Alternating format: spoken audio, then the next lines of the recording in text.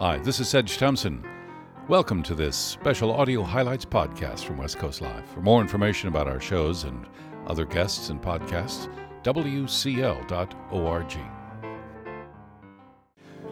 We're coming to you from the Haight-Ashbury district in San Francisco, and one of the sort of operations that started up about the same time West Coast Live did, and we ran into one another because we shared the same sort of mailbox space.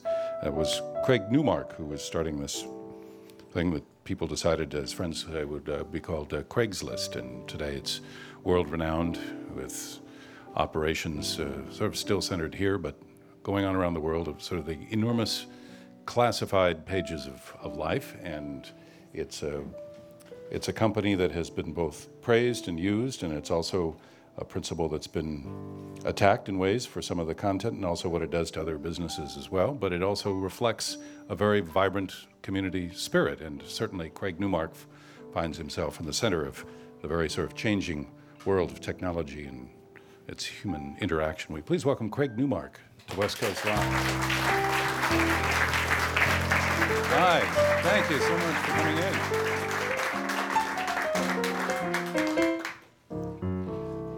Thank you. How'd you settle in this neighborhood to live in? Oh, basically, I moved to town in '93. Was up in Russian Hill, which I still like a lot, but I suddenly decided I wanted to buy a place. My timing was good. Coal Valley felt pretty good, and I guess I was right. Yeah. I was curious that somebody was looking at a San Francisco guidebook, and Coal Valley was not listed as one of the neighborhoods to visit, yet it's one of the neighborhoods that you're in, but it's also a neighborhood filled with vibrant and changing stores, businesses, and you're bridging with the hate. It may be a political statement of some sort. I moved within the neighborhood up to what used to be called Parnassus Heights, but I decided to annex it in the name of Greater Coal Valley. We expected the people to greet us with flowers, welcoming us as liberators. But that hasn't worked out so well. And now there's a lot of sectarian violence. You mean you moved the business operation? No, just moved home. Oh. No, the business is still in the inner Sunset at Judah 9th. We do need a slightly bigger space, but we want something still in the neighborhoods that feels righter, and we enjoy the good, cheap food there. Well, I called Parnassus, I said living above Parnassus because of the name of the street. You're up above Parnassus. That works, has worked pretty well for me. But I do like staying within the neighborhood. I was just at my favorite coffee shop, a place called Reverie. My only regret is I didn't have enough dog treats, and I think I let down Rio. Well, can you get more dog treats somewhere else? You can find Craigslist. You can look for dog treats. Oh, I have it on my list to refill my bag. So it's been, 11, 12 years since you've started Craigslist. It's changed the world in many ways. What's the most sort of unexpected change that you think has been really good that it's brought about? Well, first, people are giving us too much credit because we just provide a little simple platform, and it's the people who use the site who are doing stuff, not only by putting up content, ads, and discussion items, but people also help us police the site. And if we've had any change at all, it's just been an assertion that people can do things themselves. Again, the people who use our site are the ones who run it. People can police it fairly well. People can run it pretty well. And while the system is flawed in some ways, it's just like anything democratic. It's in some ways a bad form of government, but better than anything else we know. And reasserting that claim is really important right around now.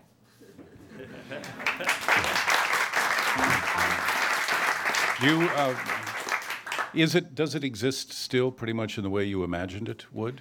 I never imagined it anyway. I have no imagination, nor for that matter, vision. Basically, there was one good idea involved, a simple events mailing list for usually arts and technology events in San Francisco. Most everything else comes from what people suggested in the community. People do tell us things. We try to listen really hard. We miss stuff. But then we do something about it, and then we listen for more feedback. That's how we started. And now there's this guy, Jim Buckmaster, who really runs things. And our pattern continues under him. We listen to what people are saying. We try to figure out what makes sense out of it, and then we try to do it. Sometimes not easy. It's changed in many ways. It's affected the newspaper business, in where people tend to put their ads and look for ads, and it seems to be a reflection of the times, of what people want and what people need, and yet the medium tends to get blamed. Often people talk about the effect what you have on newspaper revenues, and this is significant since newspapers need cash to fund investigative journalism, something else we need a lot more of. But the effect we've had has been greatly exaggerated. Newspapers have bigger problems, say, with trying to get high profit margins, like 10, 20%. The biggest problem, the one I'm most concerned with, is that newspapers are only starting now to remember that they're supposed to be about speaking truth to power. And lots of journalists and reporters are starting to do that again. Oddly enough, HBO got into that business a couple nights ago with their documentary special on crooked voting machines. But to follow through on this, me personally, I'm screwing around with experiments on I'm helping people who really know what they're talking about when it comes to reviving journalism, finding new ways to pay for investigative journalism. Jay Rosen just formally launched newassignment.net, which is dedicated to finding new ways to pay for quality journalism. A lot of stuff is going on along these lines, and boy, we really need it right around now. How much time do you spend each day on the internet? Well, I do full-time customer service for Craigslist. I don't count how much time is purely online. It probably goes from anywhere from 6 to 10 hours a day, every day. That's what the gig calls for. I do plan to be doing customer service substantially for only as long as I live. After that, it's over. And then how are you able to do your sort of political research and try to understand other sites and help with the idea of funding journalism, investigative journalism? How do you put that into your day? Well, there's a whole bunch of questions built into that. And all I know is that when the need comes, I do something. A lot of what I do, honestly, is reactive. And I should say what people confuse for my interest in politics isn't that. Part of what we do on customer service has to do with crime fighting. People try to pull, let's say, petty scams or harassment or just disinformation to our site. And with my name on the thing, I take that kind of personally, so I tend to go after that. And right now, these days, the biggest effort we put into crime fighting, well, it involves a whole bunch of things, involving, again, political disinformation and scams. And again, I take it personally, so I'm trying to work with the people who are going after that. That sounds like politics, but from my point of view, it's going after bad guys in a big way. I do want to remind people, I don't think I'm Batman. I am more like McGruff the crime dog. We need some treats from time to time. I enjoy the treats, perhaps a little too much. Do you find it odd that your name is now sort of world famous, just your first name? That's very awkward for me because, like anyone, humans, we all need a small amount of attention. How much attention is too much? That depends on the human involved. And now it's a bit more than I'd like. That's why, for example, it's hard to find a photo of me on the site. There's one down pretty deep. And for that matter, we call it Craigslist with lowercase c to de-emphasize the Craig. Aside from that, I just can't help but, just these days reeking of glamour. Because I have that George Costanza mojo.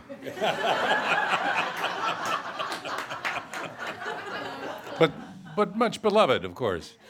So what was it? Is it something like 4 billion people use this every day? Oh no, sometimes the numbers do get out wrong. Looking at one of the rating services, like in August, I think we got about 14 million visitors. And the way our site works is that if the site can do something useful for you, then do it. And sometimes some people find the site entertaining after, but just get done what you need to do and then do what makes sense afterwards. And the revenue comes from people who buy ads to get placed on it. You've also set up a non-profit foundation. Well, we talked to people about 5-6 years ago asking what's the right way to raise some revenue, say to pay the bills, and they tell us, hey, charge people who are already paying more money for less effective ads. People told us it would be cool to charge for help wanted ads, not for people looking for work, and then to charge for real estate ads, and we charge for job ads in 7 cities. And we charge apartment brokers in New York City for rental listings. They asked us to charge them to improve quality.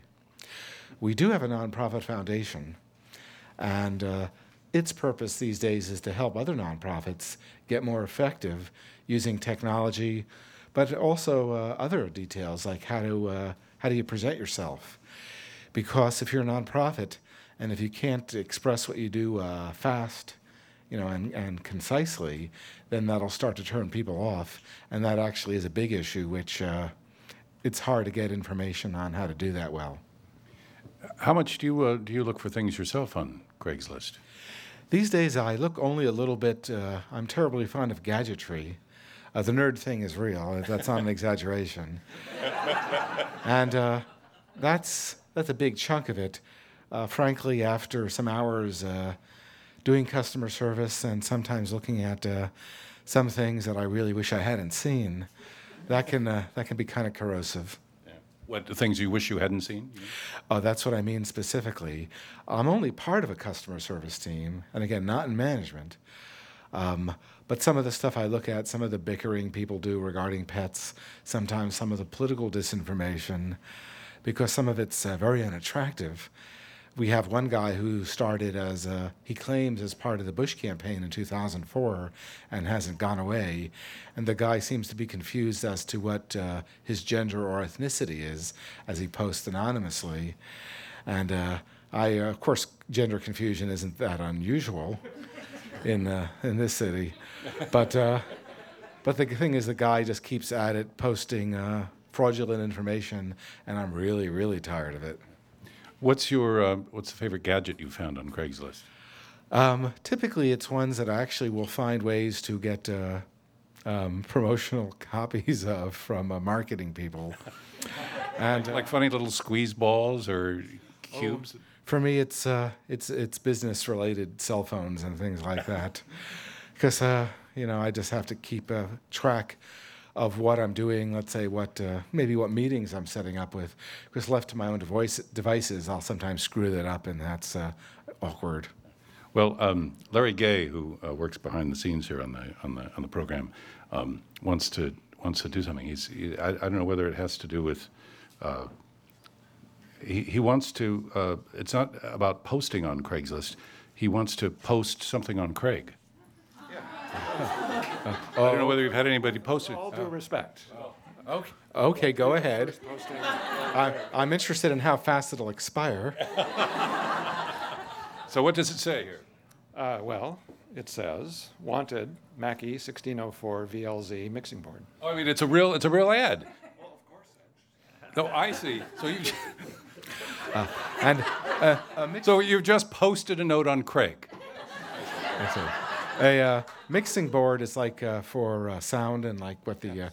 I fear the kids and their loud rock music, so that could be troubling in the long run. Were you okay here with the Wise, the Japanese surf band? They were really good, and I have to find more about otaku actually. Yeah. All right, Larry. And I promise I will not post this on eBay for sale afterwards as a collector's item. Now and then you need to make Meg happy. She's happy. Craig Newmark, thank you for walking down the street to be with us here at the Booksmith. I appreciate it a lot. Nice to see you, and I hope you get some dog treats. Thank you very much. Craig Newmark, founder of Craigslist, here on West Coast Live. This is Sedge Thompson. Thanks for listening to this podcast. Try out others from West Coast Live right here, and we look forward to having you in one of our audiences one day. For more information, wcl.org.